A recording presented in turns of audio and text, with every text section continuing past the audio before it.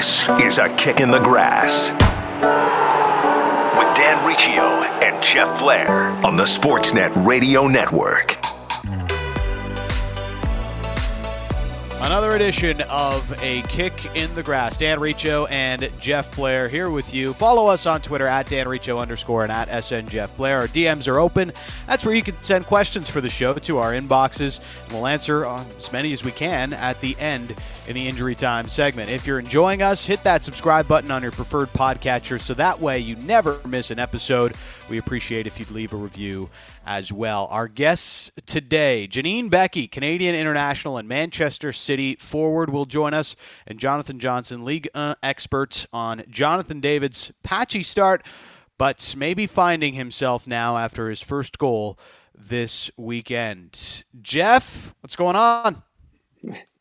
You know, another weekend of watching United and just shaking my head, pacing. And then waiting for Bruno Fernandes to get a penalty? Well, exactly. Yeah, that's exactly it. And then I got to tell you the truth. When he took the first penalty and it was saved, I just left the room. I didn't see. Honest to God, I did not see the second one. I got up and left and went upstairs and came back down and what's this about? So yeah, it's just so hard to watch. And I'll tell you what. I'm so happy there are no fans in the stands at Old Trafford. I really am. They've been saved by so many penalties over the last little while. I think 2/3 in all competitions of all the goals Bruno Fernandes has scored, 2/3 have come from the penalty spot. That seems like an inordinately high number, even as we're in this day and age now where penalties kind of rule the game thanks to VAR and the new handball rule. But it's keeping Manchester United alive, and they have a game in hand. If they win that match, they are 4 points off the top, Jeff. So I tell you what, they're back in the top 10. Reason to celebrate. Yeah, Manchester is red again as City are below the 10 spot after their loss to Spurs this weekend. Mourinho beats his old foe once again, Pep Guardiola, in what was just a fascinating tactical battle on the weekend, Jeff. I know Pep loves to play that free-flowing football, but Mourinho and parking the bus and just being tactically astute in how to counter against Manchester City, I thought it was a brilliant chess match that Jose won. Yeah, I think what was the comment after the match? A reporter pointed out to Jose that Manchester City had 80% possession, and they had the ball 80% of the time. And I think his comment was, "That's good. They can keep the ball and go home with it. I'll take the 3 points." Look, it was vintage Mourinho, and you know what I think is really fascinating about Tottenham. And I know I'm going to give you credit because you've been on Tottenham from the start. I'm still not sold on them. But you've been in Tottenham from the start, so full credit to you. But what I find fascinating about Mourinho is how Harry Kane seems to have become an even more influential and a more important player in Jose Mourinho's system than he was before.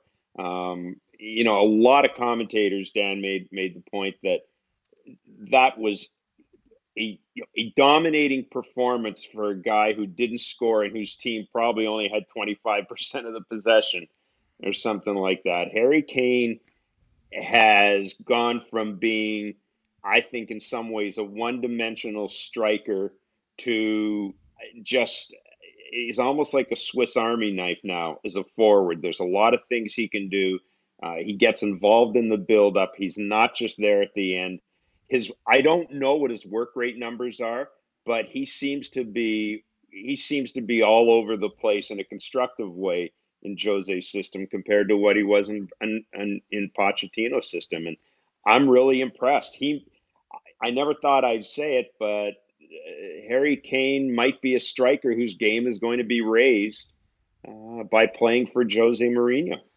It's so funny, like to think about how Pep kind of When Pep took over at Barcelona, we were touting the end of the number 9, and here Harry Kane, as a traditional center forward, just put in an absolutely dominating performance. But you can see the evolution of the player, right, of that position in Harry Kane, a guy who is the traditional number 9, but doing so much more than just poaching the goals. Mm-hmm.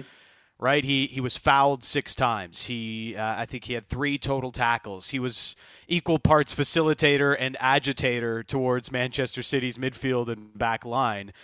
His run off the ball for Heung-min Son's opening goal did everything to start the match for Tottenham. I mean, I don't think I've ever seen, this might be hyperbole because how many performances do you remember for a striker that he doesn't actually score? But I think this was the best performance I'd ever seen from a striker who did not score a goal in the match. He was just he was unbelievable, incredible. Yeah, it's hard to argue with that. It really is. And in addition to Son, what I'm really enjoying seeing in Tottenham is watching how Sergio Reguilon has kind of fit into the flow of their attack, and watching how Harry Kane plays off him and vice versa. That's the thing. It's not just Kane and Son. Kane is in the middle of everything involving every player, and that's, as I said, that's not something I thought I'd see from Harry Kane. And look, I was one of those guys that thought Harry Kane was going to be unhappy playing for Jose Mourinho. He was going to be unhappy playing for a team that wasn't contending for trophies. I thought at some point he'd want to move on. And who knows, he still may. At some point, somebody may throw great gobs of money at him and he may move on. But, man, he is, again, Jose Mourinho has brought out the best in him. And you know what? It's odd to say, but in addition to doing what he's doing for Tottenham Hotspur, Jose Mourinho is probably helping turn England's national team into a better team as well. Because to me, Harry Kane is so influential to what that team does. And if his game is raised to another level in the Prem and he can carry that over into international play, England's really going to be a handful. Sunday, big top-of-the-table type clash with Tottenham and Chelsea. A quick thought on Manchester City, Jeff. They scored over 100 goals last year. They had 22 shots at the net in this match against Tottenham. And even with all those 22 shots, I don't know if I felt that they were all that dangerous. They missed Sergio Aguero, and it's just become too often a game storyline where they own the ball, they have a bunch of chances, but they lack finish. And that's now been the story for more than a season with Manchester City. I'll tell you what else concerns me about Manchester City, and I haven't noticed it in Champions League matches as much. But all I hear from Pep Guardiola, all I've heard from him for the past couple of weeks, and I agree with him on this, is that you need to have more than 3 substitutions per game, right? You've got to go back to the 5 substitutions we saw when the Premier League came out of the pandemic shutdown. And I agree with him on that. And certainly other managers have felt the same way. Jurgen Klopp has been very clear about that. But I look back to this weekend, and watching Bernardo Silva and Riyad Mahrez were offering him nothing. They were giving him absolutely nothing in that match. And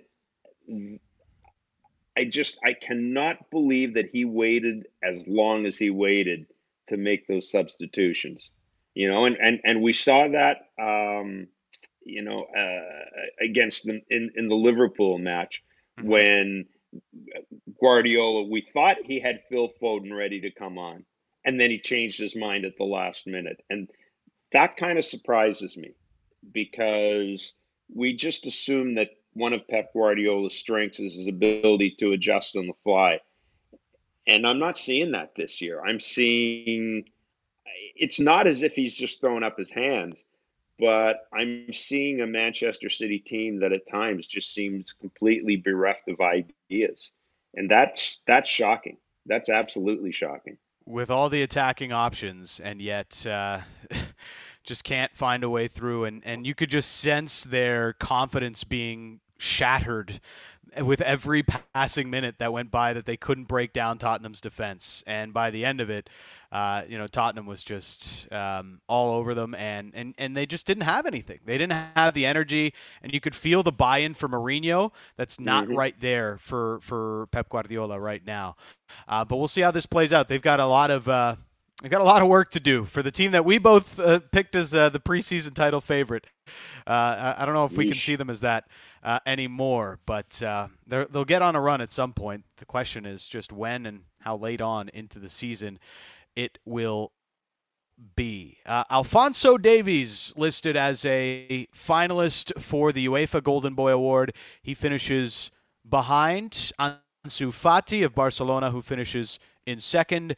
And the winner of the award this year, it shouldn't be too much of a surprise to anybody, is Erling Haaland, who, what do you have, a 4 spot on the weekend for Dortmund to kind of celebrate his Golden Boy Award? Pretty impressive. But I think the takeaway here is, Jeff, Alphonso Davies is a left back. You don't normally see players in that position get this kind of love for this type of award. No, and I think, my initial reaction to it was, look, I'm not surprised that Haaland was named. I mean, he's a wonderful offensive player. He was very much one of the big stories of, European football this year. So I don't think anybody, regardless of how parochial you are, I don't think you can be surprised that he won the award. I was a little surprised that Davies didn't finish second, but especially given the success that Bayern had and given the critical praise that came his way from just about every commentator and all his teammates. But I think you're right. The left back is becoming more and more of a position of prominence in football, but you're never going to be up there with the guy who's going to score a ton of goals, right? That's still the currency when people vote for these awards. And I'm with you. I guess I could quibble about him not finishing second, but I think when you sit back and look at it, you would have to say, my goodness, for a young left back to finish third, that's certainly not embarrassing.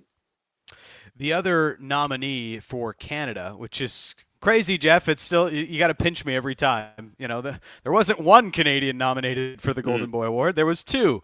The other being Jonathan David, who had an incredible season at Ghent, which earned him a record money move to Lille in Ligue 1. But it has not been a great start for his life at Lille until this weekend. A goal and an assist marked improving play from Jonathan David with his new club. And joining us now to talk about it is Jonathan Johnson, Ligue 1 expert, also covers the Champions League for CBS Sports. It is Jonathan Johnson. Thanks for this, Jonathan. How are you? Hey there, guys. Very well, thank you. And you both. Thanks for having me on.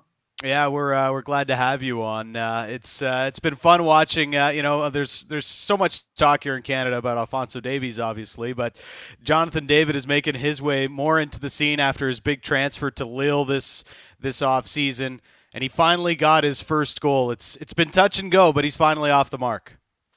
Yeah, absolutely, and I'm very happy for him. His recent performances have actually been quite good. They just haven't, had that goal, that payoff, for him to be able to show real tangible evidence of his improvement with the team. But he's now got it. He's got that monkey off of his back, and I expect him to, be able to build on that, go on to bigger and better things. And he's part of a very exciting Lille attack at the moment. I mean, I know the guy grabbing all of the headlines is Yusuf Yazici, who's scored those 2 hat-tricks in the Europa League and got amongst the goals again in Ligue 1 over the weekend. But, Jonathan David, his role in that attack, he's as much a provider as he is he's equally a maker and taker of goals. And I think, now we're seeing him on the score sheet. We're going to see even more interplay between him and those attacking teammates. Yazici is not the only Turkish guy they've got in attack. They've got Burak Yilmaz as well. You've got Jonathan Bomba, who's, a very exciting attack-minded Frenchman, Jonathan Ikone as well. So there's a lot of very exciting young talents in that attack. And, Jonathan David is finally starting to find his place among them, which is really encouraging. Jonathan, is his role different with Lille than it was with Ghent? Yeah, I mean, there's less of a defined role for him in the Lille attack. He's not as much the talisman as he was when he was playing in Belgium after his fast start to life there. He's at the very beginning he was often seen as the main source of the goals, or it was assumed he'd be the main source of the goals in the attack. And I think Christophe Galtier has done a good job in terms of taking that responsibility off of his shoulders and making it more of a collective effort in terms of getting those goals now. And I think that's why you're seeing somebody like Yazici, often finding himself finishing off moves that are very well crafted. There's quite a lot of team goals that they're scoring, and David plays a good role in the build up to those, but he's not weighed down anymore by this expectation that he's going to be the guy scoring goals in prolific numbers that was there at the very beginning, and I think he found quite daunting when he first arrived in Lille. Well, and he was the like-for-like, I guess, replacement for Osimhen, who went off to Napoli in a big money move. But they're not quite similar players, despite playing in similar areas of the pitch. It was always going to be a difficult task to ask Jonathan David to fill the shoes of Victor Osimhen. Yeah, absolutely. I mean, Osimhen, the way that he just exploded onto the scene after he was signed by Lille, had a very, very rich spell of form in Belgium. I think that, there are parallels there between David and Osimhen, because obviously both of them found it, they enjoyed scoring goals in large amounts when they were playing in Belgium. And Osimhen was able to hit the ground running with Lille. Didn't quite work out the same way for David, but like you said, they are quite different players. Osimhen, he is a very, very physical presence. Perhaps needs to work on his aerial ability a little bit, but he's almost a complete striker. Whereas Jonathan David is somebody who I'd say is more technical than an Osimhen, but also his physique. He's no pushover, but he's also not built in the same way. He's a bit more slight. So I think that the expectation that he would just walk in and replace Osimhen like for like from those who were expecting that, was probably a bit naive. But I think it's now becoming clear when you're watching the way that this Lille side are playing at the moment in attack. Some of the high scoring matches they're part of. I think their attack has actually improved despite losing someone of great quality in Osimhen. I think it was back in September that Christophe Galtier talked about sort of his concern about Jonathan David coming in after what was clearly not a regular off season, right? Lack of friendlies, just everything being in turmoil as a result of the pandemic. Did that, do you think, buy Jonathan some time with his new club? I mean, I think that it's a bizarre season for every club in European football at the moment. You look at the high numbers of injuries, some of the strange results that are being churned out. So I think that everybody has to temper whatever expectations they might have had coming into this campaign, because as you mentioned, it was quite a bizarre off season. We hadn't really seen anything like that. I mean, I think the thing that probably influenced David's arrival in Lille more than anything was the fact that he made it very clear from the beginning of Lille's interest in him that it was the only place he wanted to go. Yes, there were other clubs interested in him, but he saw Lille as the ideal place for him to go, for him to develop, to add to his game. So I think that once it was clear that he'd made up his mind and that Lille had to thrash out a deal in order to get him to the club, it sort of added this a bit of pressure for him to hit the ground running, to prove that he was worth the big investment. And there have been moments where he's looked frustrated, and sort of asking when the drought might end. But I think certainly in the last couple of months, we've seen him investing himself more in the team's overall play, and now I think he's beginning to benefit from that. And Lille, are one of the clubs who have perhaps benefited best from the scenario that we find ourselves in at the moment because of the pandemic.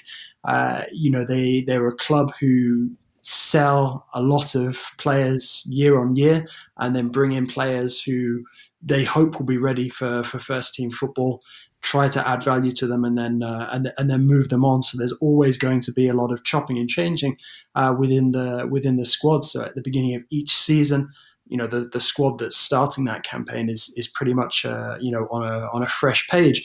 And we've seen guys like Yazici coming back from a very disappointing first campaign and managing to establish himself as a regular member of the starting 11. And we see someone like Jonathan David, who was installed as a regular starter from the very beginning of his time with the club, but has had to sort of work recently to prove that he's worth that starting role with what he's able to contribute to the team outside of actually putting the ball in the back of the net.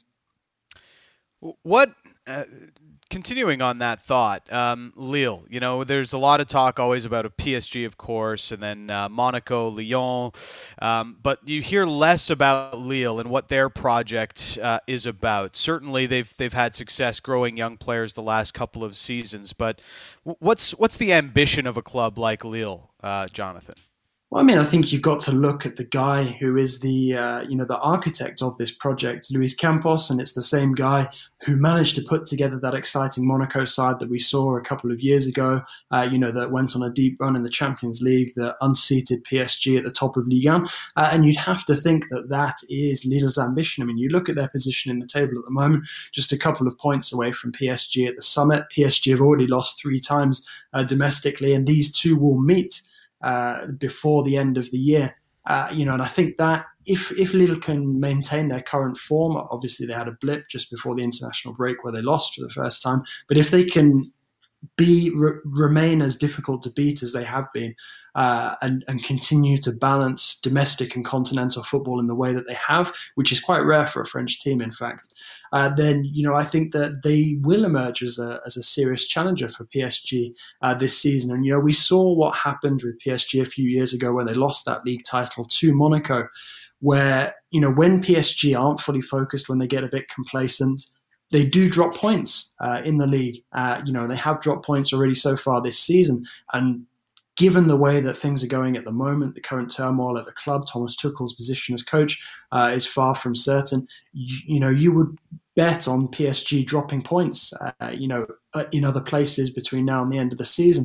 And if Lille can continue their consistency, it's going to be quite close between the two of them, who comes out on top, because Lille at this moment in time certainly look like the strongest threat to PSG's title intentions. Jonathan, you mentioned PSG there, and they lose to Monaco over the weekend. Still top of the league, but it's been an odd start to the season. Of course, they went to the Champions League final last year. Mbappe's future, you wonder if he'll be off to Real Madrid or something of that like next off season. It kind of feels like a year of transition for PSG. Am I wrong on that? No, I don't think that you are wrong. I think it was always going to be difficult for PSG coming into this new season, with so little turnaround time after last campaign and going to the Champions League. The fact that the remainder of the Ligue 1 season was cancelled prematurely, the fact that they were thrown straight into 2 domestic cup finals and then barely got to do any proper pre-season conditioning work. The players look flat out at times, completely fatigued with the schedule that they're playing, every week in the Champions League, and then every couple of days after that a league match. It's very, very difficult, very challenging, and PSG have had a lot of injuries. Obviously they lost some big names as well, the likes of Thiago Silva, Edinson Cavani. Those guys are very difficult to replace, especially when your transfer budget has been so annihilated by the coronavirus pandemic. PSG are one of those clubs that really rely on the money, that a club brings in on match days where you've got people coming into the stadium, sitting down, watching a match, buying merchandise afterwards. And without that, PSG are making massive losses. I mean, Sporting Director Leonardo was speaking just recently in a public Q&A session, talking about the losses that PSG have made and how it's going to impact them moving forward. So obviously keeping the likes of Kylian Mbappe, of Neymar, is going to be a big challenge for PSG moving forward. And the need for them to do smart business is greater than ever at this moment in time. And the move to permanently sign Mauro Icardi, who's been struggling with injury massively so far this season, back before the summer, seems to look more and more questionable with every passing week. Icardi won't be featuring against Leipzig, barely featured in the Champions League latter stages last season. Yet PSG dropped, the best part of 60 million euros on him, which is a massive amount of money, especially in times of a pandemic like these. So it's, PSG are at a strategic crossroads at the moment, and they need to work out exactly how the project is going to evolve from here, whether that includes the coach Thomas Tuchel. And if PSG were to lose against Leipzig, perhaps even draw, it pretty much consigns them to dropping into the Europa League out of the group stages, which is unthinkable for them, especially as they got to the final last season. So you're right. It is a very big transitional moment for PSG at this moment in time. One Sporting Director, Leonardo, is absolutely going to have to get right.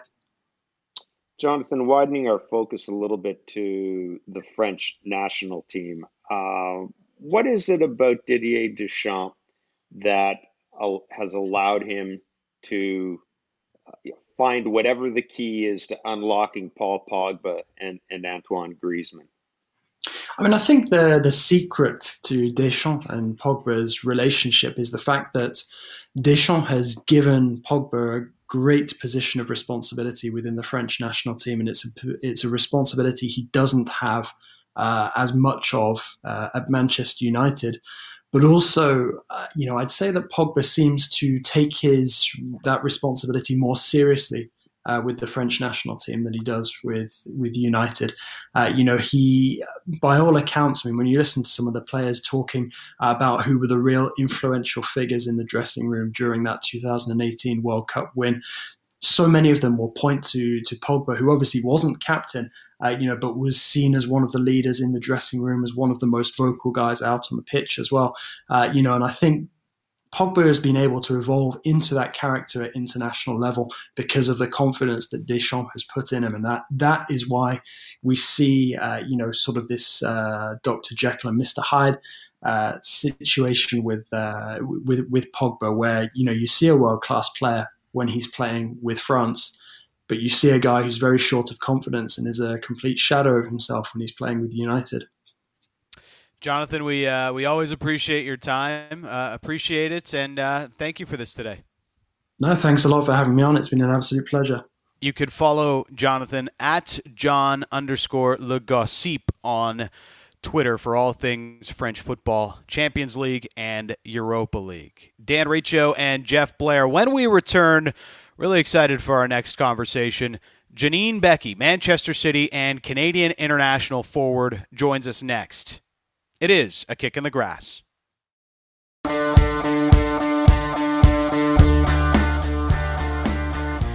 Back in on A Kick in the Grass, it is Dan Riccio and Jeff Blair. Now happy to welcome into the show. It is Janine Beckie, Canadian international and Manchester City forward. Thanks for this, Janine. How are you? Yeah, I'm good, guys. Thanks for having me. Happy to be here. Yeah, thanks for making time for us. It's a couple of weeks ago now, but congrats on the FA Cup win and the goal in the final. It's been a great couple of years for you at City, hasn't it?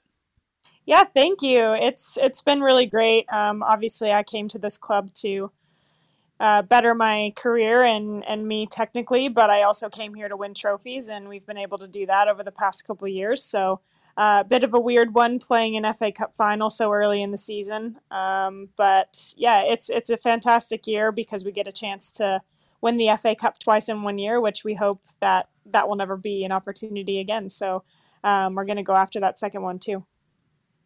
Janine, I think a lot of us who've covered women's soccer or have had kids who played women's soccer or anything like that, I mean, we've always kind of felt we have a vested interest in the advancing of the game at the professional level, in addition to the international level. And I'm just wondering, from your point of view, if you could contrast maybe the difference being a professional in the UK in that league compared to being a professional in North America, just in terms of lifestyle, training, and the technical aspect of the game. Yeah, I think firstly, I would say the leagues are becoming closer and closer and more parallel than ever. So when you compare the NWSL to, say, the WSL here in the UK, when I first moved over 2.5 years ago, which is wild, I would have said that the NWSL is a faster paced, more transitional game, and the game over here had maybe a bit of a slower pace with more emphasis on the technical side of the game. And I think that still rings true, but I also think that there's so much more in common that the leagues have now. Obviously, with a lot of internationals going into the NWSL, and we've seen some Americans and North Americans, obviously myself and a couple other Canadians, come over to the WSL. It's really starting to even out. And I think one thing that's really cool is, for me, eventually I want to make my way back into the NWSL. So I'll bring what I've learned here back there. And I think by that time, things will be even more similar. So obviously both leagues are fantastic. Both are very high level. But I think that just being in England with the culture of football that's here and the style of play that, the England men's national team and the England women's national team play is a very possession-oriented technical game. And I think that really feeds into the way that our league is played here and especially at City. How has the environment of being at a top club like City helped your development over the last couple of years? I can't imagine being at a club that is run better, that provides better facilities, that has more resources and high quality staff and players. Obviously, it's nothing like I've ever seen in my career, and I feel so honored and grateful that I get to play for City. But it's a fantastic place to be. It's really helped my development as a player and pushed me so much technically. If you don't raise your game, you don't survive. And I think that's been really, really important for me. Bev Priestman made a comment when we spoke to her about how one of the things you see in the WSL is because there is an attachment between the men's team and the women's team. In other words, because there's a common structure of having, for example, being owned and run by Man City, that she said you're starting to see some of the principles align in the women's and men's game in the UK. In other words, I mean, Jurgen Klopp and Pep Guardiola are very much sort of in the ascendancy and established in the UK. Same thing with, obviously with Gareth Southgate, and that you're starting to see kind of a bleeding over of stuff from the men's game to the women's game. She was saying it in a good way. Do you see that as something that's happening? That there's kind of this there's kind of this common element that is going from one game to the other? Absolutely. I think it's a timely question considering Pep just extended his contract with City, which makes us all very happy. But I think when I came to the club, obviously Nick Cushing was in charge. Now it's Gareth Taylor. But there's been a very common theme that's aligned with the men's team in terms of how they play. And I think for the last couple years, everyone around the world considers City, that club that plays really beautiful football and keeps the ball and penetrates and scores great goals that have come from, I think they had a goal from one of their games like last week that had like 42 passes before they actually scored.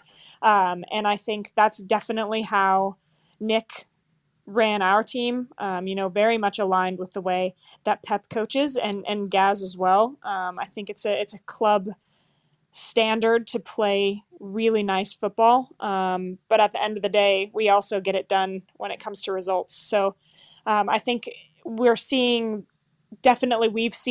Pep's style and the style that the men play bleed into our game at City, but I think that it rings true for the rest of the league as well. And I think when you look at, the Lionesses and the men's England team, it's just high quality football, keeping the ball, possession based, really exciting to watch. So yeah, I definitely would echo what Bev said. I know it's been a while since you've been together with the national team, given everything that's going on around the world. But, do you start to feel that effect with the national team as well, with so many of your teammates there being in more professional environments? You mentioned there's others around the FA Women's Super League. Do you notice, these different tactical mindsets and this different development going on elsewhere come together with the national team? Absolutely. I think so. Take someone like Kadisha Buchanan and Ashley Lawrence, who have been in France for the last couple of years and were the first two to kind of make, the big move across to Europe. And we saw the impact that had on them instantly. And they came into camp and their touch was sharp and they were, they wanted to be on the ball. They brought a standard into training. And I think for someone like me, that was really attractive, and I loved seeing that in them.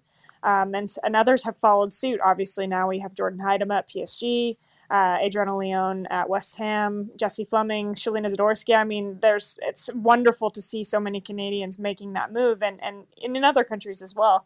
But it's just elevating the level of our team, and that's exactly what we need if we want to continue to keep competing on the highest stage. And obviously, in this year with COVID, it's been so great to be having a, quote, normal season in terms of being able to play games and to be in a training environment. So to have so much of our team being in environments where they're playing games right now is just going to be so great for us in the lead into the Olympics. Janine, tell us what the average day would look like for you. Right now or normally? Okay, well, both. How about that? Both. Yeah, I think right now it's quite. I keep telling my friends, I feel like I keep repeating the same day over and over. But yeah, we're in the morning, so we get to the facility around 8:30, have breakfast. Then we normally have a team meeting. We're in the gym to do a bit of a warm up, and then we're out on the pitch around 10 o'clock for about an hour and a half, 2 hours, and then we come back in, we lift, we have lunch, and then we're off. So we're in the facility from around 8:30 to 1:30 or 2 in the afternoon. And then right now I'm just coming home and then sitting on the couch. I put all my Christmas decorations up early because I just was, I was like, this is not a normal year. So I'm going to do abnormal things and put Christmas decorations up way too soon.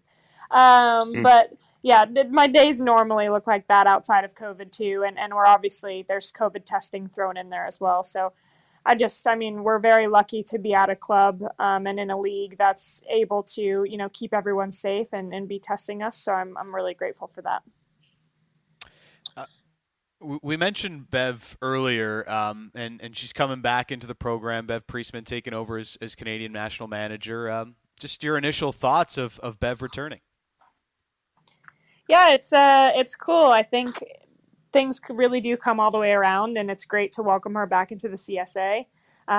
We're all really excited for, a change, and I also would love to say that I think it's great that the CSA has invested in a female head coach. That's something that I think is so important in the women's game, is to continue to back female coaches, and Bev is so qualified for the position, and she's so young. I think that's what a lot of people kind of miss, is that she's kind of this prodigy in women's soccer and coaching, and we're just really, really lucky to have her, and we're really excited for her to bring her knowledge from working under Phil at England for a while, and then obviously she worked with us under John as well, so she's had so much experience, and to be able to now give her the reins to make her own decisions and to lead us, I'm really excited to see her in that role. And we've chatted a few times, and she shared her plans with me and how she sees, the team playing and she sees my role as, and that's all obviously a very exciting conversation. So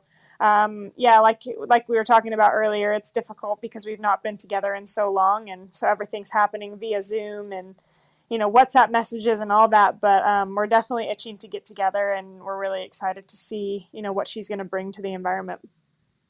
Janine, how does she see your role in the team, and how have you changed as a player? Let's say in the past, I'm just going to say even the last year in NWSL and the first couple of years in WSL. Like, how have you matured as a player? What aspects of your game have come the farthest, do you think? I mean, I would say from my last season in the NWSL to now, I'm a very, very different player. A lot for me has changed. I think when you ask, what my role is under Bev, I think she sees the transition from, the leaders that we've had over the last decade, which have been so important for us. Now we'll start to see those players, on the tail ends of their careers in the next couple of years. So she sees, the likes of me, Kadisha Buchanan, Ashley Lawrence, Rebecca Quinn, Jessie Fleming as this, the core leadership group. And I hope that I can take that role and run with it. But I think from my technical side of my game has gone just to a whole new level. And I credit that to being at City and just under Nick Cushing. His thing was if you can't be consistently technically good in training, then, you're not going to be on the pitch for us. So that's obviously a big statement to make, but he stayed true to that. And same with Gareth Taylor. He has big expectations for how players can control the ball. Can you, set the ball on one touch? Can you turn in tight spaces? And all these things have been a huge challenge for me since I came over to England, but have paid dividends for me massively. And I see that a lot in my game now, just able to do things with a bit more ease, and then kind of use the things that were, already kind of refined in my game, using my pace, my crossing ability, my finishing ability, and kind of just starting to build what I hope to be, a more well-rounded version of myself from being here. Is there any thought or idea as to what the national team picture looks like in the new year? We're constantly getting new information, as I'm sure everyone is in the world right now. Things seem to change almost every week. Unfortunately, there is no window until February after this one that has actually just started, which unfortunately we aren't using due to COVID obstacles. But we're hoping for February. The plans are really up in the air, but there tends to be some really exciting tournaments that go on in that time of year. So we want to get the best opposition that we can, play the best games that we can, because obviously we're not too far from what we hope will be the Olympics. So we just really, really want to get together. I think people are just excited to see one another, because by that point it will be a year since we've been together, which is wild. Jenny, one of the things that has kind of become obvious to those of us on this side of the pond is, those of us who follow football or the culture of it, whether it's consuming it through reading or podcasts, it seems as if the media in the UK is giving, and again, this is from a distance, you can correct me if I'm wrong, but it seems as if the women's game is getting more and more coverage and has become more and more a part of sort of the soccer culture in the UK. Is that a correct read on my part? Absolutely. I think you're spot on. I always try and have, a growth mindset about the media and what can change. And I still think that there's a massive area for growth there, all over the world. But obviously I'm engaged in the media here in the UK, but I do have to say they do a wonderful job. I think a lot of that is the credit to, the women's national team with England. They had a great World Cup in 2015 and then again had a great World Cup in 2019, and I think started to really shed light on the importance of football and just, how talented the players here are, and the league here is very, very good. And I think the more exposure that we've been given as players and as teams has just, for the most part, I think been really well received. And I think especially at City, they do such a wonderful job giving, equal exposure to both the men's and women's teams. We have separate Twitter accounts, but they're posting, women's content on the Man City Twitter. It's not, the Man City men's team and the Man City women's team. It's just Man City. And I think that that's really cool. And then same on Instagram. And we have had some awesome engagement from some of the men's players that are really interested in our team. And that's really, really cool as well. So I also think the launch of the FA Player last year, which obviously gave the ability for people to watch our games all around the world, was absolutely fantastic. And then this year, there's just been more games broadcast on TV than ever before. And I think that that's the direction that the game is going in. It's absolutely necessary for our sport to continue to get that kind of exposure. And it's helpful when you have a domestic league, in the UK to cover. And obviously we don't have that in Canada, which is something that we desperately want and need, which hopefully will happen sometime in the near future. But yeah, I think the media is doing a fantastic job giving us the exposure that we deserve. Yeah, we can only hope that there's a league here in Canada in the short term. It's desperately needed. Janine, this has been a lot of fun. Really appreciate your time, and all the best moving forward. And happy holidays. I guess we're getting to that time of year as well. Wild, isn't it, that it's already Christmas time? But thank you guys so much for your time. Always happy to chat. You can watch Janine and other Canadian internationals like Jessie Fleming, Shalina Zadorsky in the FA Women's Super League on Sportsnet. Matches every weekend. Visit sportsnet.ca/schedule for more information. When we return, we close out the show with Injury Time. Your questions for us here on A Kick in the Grass.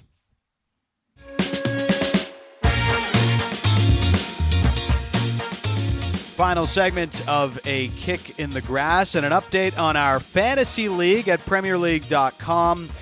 The Van Gaalblatters have survived an early season relegation scare and have moved up to 13th in the table with a massive 86 points this week. A clean sheet from Bernd Leno, goals from Jota, Son, Calvert-Lewin, and Captain Bruno Fernandes led the way to the massive points haul for manager Jeff Blair. Also, Shazeb Butt of Streeterville was the closest competitor on 74 points, led by 21 from his three-man back line. Well, shouts, Jeff. You're moving your way up the table. Just like Manchester United, man. 13th. 10th place, here we come. 22 points for Bruno Fernandes. He had only one. He scored one from the penalty spot. I couldn't figure it out. Anyways, I'll digress. You made the right captain choice this week. It is injury time. Let's get to the questions. Deanna tweeting in at @DanRicho_. Will Canada medal again at the Olympics? As you know, a couple of bronze medals over the last couple of sequences, but does Canada have it in them again, Jeff? Yeah, it's really hard to tell, and I don't mean to dodge the question there. I mean, I think they're good enough to medal. I have absolutely no doubt about that. But I just don't know. I just don't know how you compensate for the lack of match play on the part of the national team. Now let's see. We've got some time. We've got some time before the Olympics. We have a new coach coming in. Certainly the talent's there. I think in a lot of ways this will be the most talented women's team we've had at the Olympics. But I don't know, given the nature of the season. I would. It's difficult. It really is. The one thing, in tournaments, especially short tournaments like an Olympics, Christine Sinclair, as your finisher, was great in the last two cycles. She's not really that player anymore. She still scores, sure, but she's not the elite finisher that she once was. She can be a little bit more facilitator. She'll play a little bit deeper to get more touches on the ball now at this stage of her career. So Canada's going to need somebody to get really hot from a finishing standpoint, I think, to have a chance at another medal at the upcoming Olympics next summer. Vic on Instagram, is Messi really the problem at Barcelona? As Who was it? Antoine Griezmann's uncle is now calling out Lionel Messi. I mean, this is getting out of hand, Jeff. But another loss for Barcelona over Atletico Madrid, and now just one goal in open play in his last 16 matches for Lionel Messi. Yeah, and if you listen to Ronald Koeman, it sounds as if he will not play in Champions League, as if he'll sit out Messi. Yeah, he's part of the problem. I still think the biggest issue with Barcelona has been, for the past couple of years, their board more than anything else. And I think that the changes occurred there. Let's see how it shakes out. But again, if I was Ronald Koeman, I think it was a terrible career decision on his part, and I really do think that it's hard to escape, Danny, the idea that he's basically going to be, he's been put in a position to transition into another manager, to transition into somebody like Xavi or something like that coming in and taking over the team. Messi's not helping, but I think the rot goes much deeper than Messi. There's a lot of problems for both of the big clubs there in Spain. Even Real Madrid is reporting pretty heavy losses as well due to the pandemic. So it's going to be a little bit of a transition time for both Barcelona and for Real Madrid. Messi, not the sole problem at Barca right now. Jerry on Twitter, our final question. Will Pep see out this new 2-year extension at City? Yeah, I think he will, because I think he's smart enough to look around and realize that the financial fallout from the pandemic, it's not just going to be this year, it's not going to be the year after. We're probably looking at something that it's going to be around for at least 3 years before every league, not just soccer, but before every league and every sport kind of gets back into its normal financial situation. And I can see Guardiola finishing out this contract, taking a year off, doing kind of what Pochettino has done, doing in fact what Guardiola himself has done in the past. Take a year off and keep his powder dry and sort of cherry pick his next job. But I have no doubt he'll see this extension out. Questions for us anytime at @DanRiccio_ and at SN Jeff Blair. Back next Monday with another edition for producer Cam Bear and my co-host Jeff Blair. Thanks for listening. This has been A Kick in the Grass.